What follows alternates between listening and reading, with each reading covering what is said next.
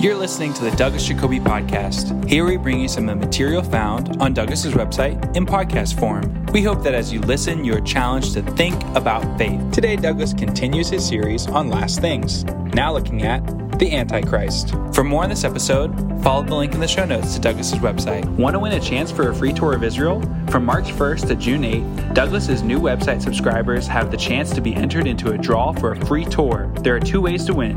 You can become a new website member or ask a friend to sign up. Then email confirmation of the subscriptions by replying to Douglas's newsletter. There's no limit to the number of entries. Sign up 5 friends, be entered 5 times. The winner will be announced in early July. Now here's today's teaching. Who is the Antichrist? Who is this evil, dark figure who will appear at the end of age to seduce the world, even to lure away faithful believers from the true path? Can we identify him? Is the Antichrist Muhammad, the Pope, Hitler? Some of the popular guesses throughout history. This podcast will examine what the Bible says about Antichrist. I would like to begin by reading the very few passages where this word even appears. The truth is, there's very little biblical material to work with. And all of the instances where the word Antichrist appears are in the letters of John, which, as we'll see, have a very specific context. I'll begin with the scriptures, and then I need to refute some misconceptions before we clarify what the biblical doctrine is. 1 John 2:18. Children, it is the last hour. And as you have heard that Antichrist is coming, so now many Antichrists have come. Therefore we know that it is the last hour. They went out from us, but they were not of us. For if they had been of us, they would have continued with us. But they went out, that it might become plain that they all are not of us. But you have been anointed by the Holy One, and you all have knowledge. I write to you not because you do not know the truth, but because you know it, and because no lie is of the truth. Who is the liar, but he who denies that Jesus is the Christ? This is the Antichrist, he who denies the Father and the Son. No one who denies the Son has the Father. Whoever confesses the Son has the Father also. Let what you heard from the beginning abide in you. If what you heard from the beginning abides in you, then you too will abide in the Son and in the Father. And this is the promise that he made to us, eternal life. I write these things to you about those who are trying to deceive you. The next passage is in 1 John chapter 4. Beloved, do not believe every spirit, but test the spirits to see whether they are from God. For many false prophets have gone out into the world. By this you know the Spirit of God. Every spirit that confesses that Jesus Christ has come in the flesh is from God. And every spirit that does not confess Jesus is not from God. This is the spirit of the Antichrist, which you heard was coming and now is in the world already. The only other part of Scripture where we read about Antichrist is in John's second letter. I'll begin reading in verse 7. For many deceivers have gone out into the world, those who do not confess the coming of Jesus Christ in the flesh. Such a one is the deceiver and the Antichrist. Watch yourselves so that you may not lose what we have worked for, but may win a full reward. Now that sounds quite different to what we encounter in popular movies, best-selling books.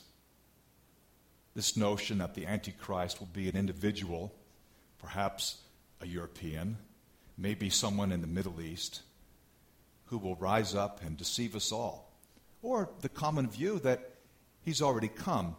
In the 19th century, it was normal among Bible-reading Protestants to equate the Pope with the Antichrist.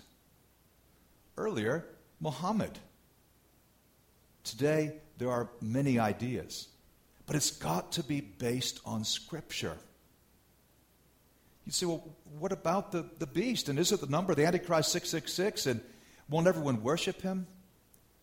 Well, I need to shed a little bit of light on a couple of scriptures that don't talk about the Antichrist, although people think they do.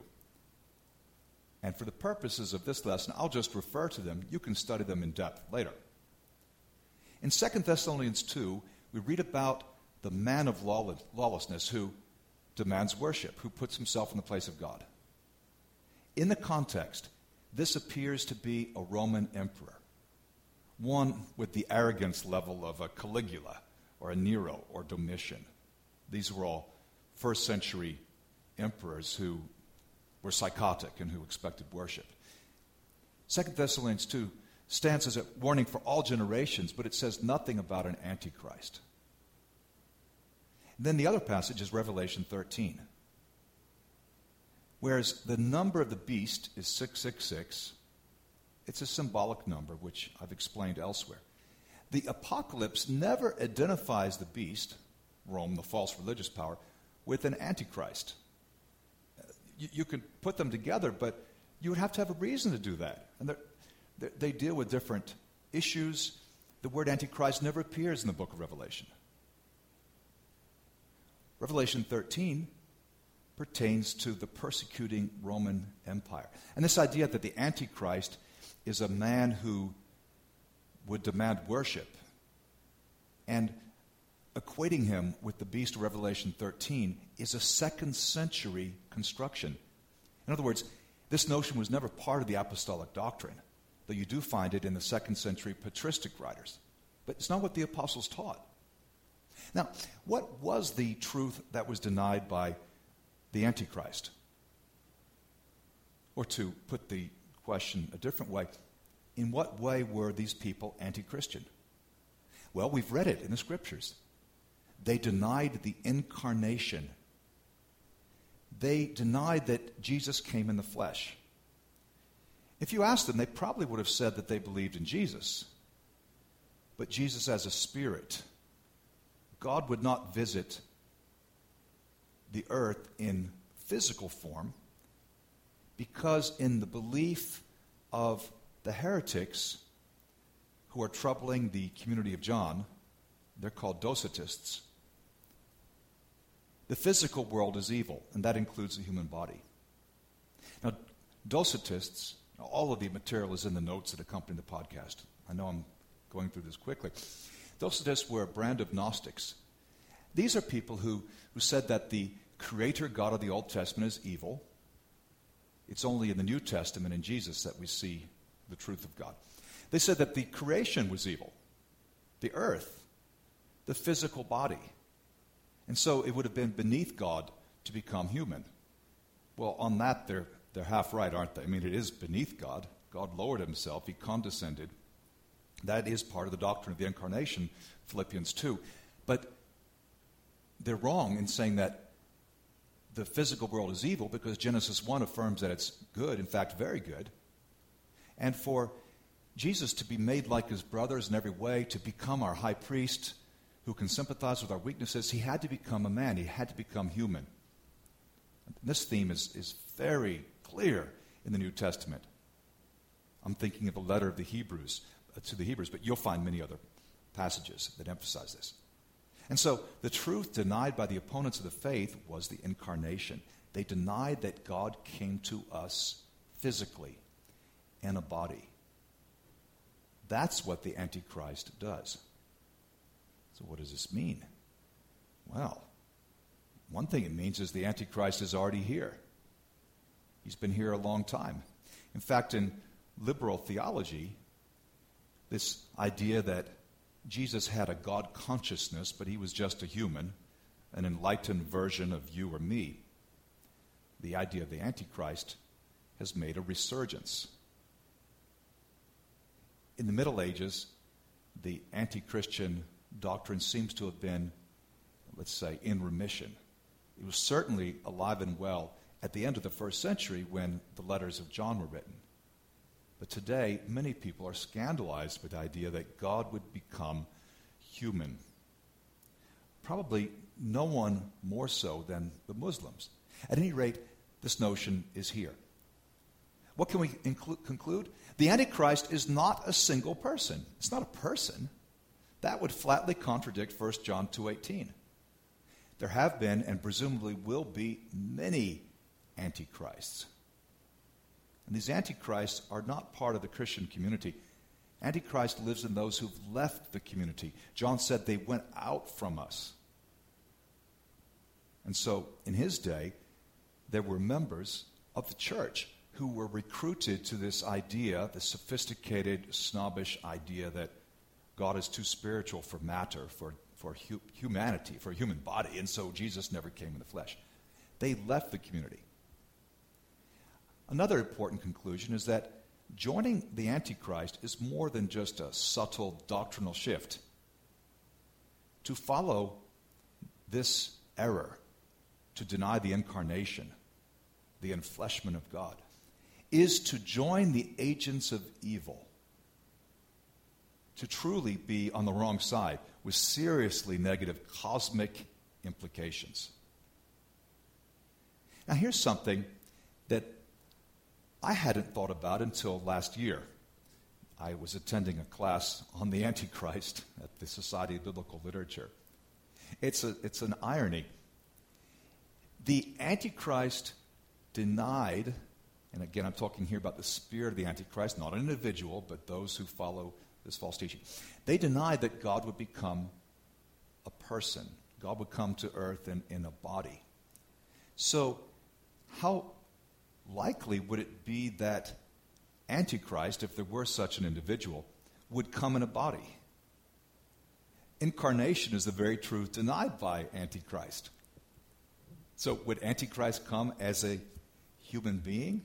Especially if the popular books are correct that this figure will subvert the religion and expect to be worshipped? No, because that would be a denial of the very thing that the Antichrist stood for, or in his case, against. Does that make sense? Eventual triumph comes not by inflicting death on the followers of evil, but by words that engender faith. Many believers have a political notion of Antichrist that somehow involves war, even nuclear war, World War III. But in the book of Revelation, which is not about Antichrist, victory comes by words that engender faith. We overcome the evil one by the word of our testimony. We don't shrink back from death. And that means that we, as readers of the Bible, are called to distinguish truth from falsehood. Well, one falsehood, I think it's been well illustrated now, is that the Antichrist is a specific individual who will expect to be worshipped, somehow fulfilling the book of Revelation. For no such figure is indicated in the book of Revelation. There are many antichrists. They're the ones who deny the incarnation. And to understand this doctrine, we have to read carefully the letters of 1 John and 2 John, where Antichrist appears. We've got to look at the context, and that is the way we show honor to God and respect for His Word. I hope this has been interesting to you, and there are a number of other podcasts in this series, this Last Things series. Check them out. Thank you for listening. We hope you enjoyed Douglas's series on Last Things. For additional notes and resources, be sure to check out Douglas's website in the show notes. The website has hundreds of articles, podcasts, and videos for you to access for free. You can also become a premium subscriber and gain access to thousands of online resources from Douglas's teaching ministry. Thanks again for listening.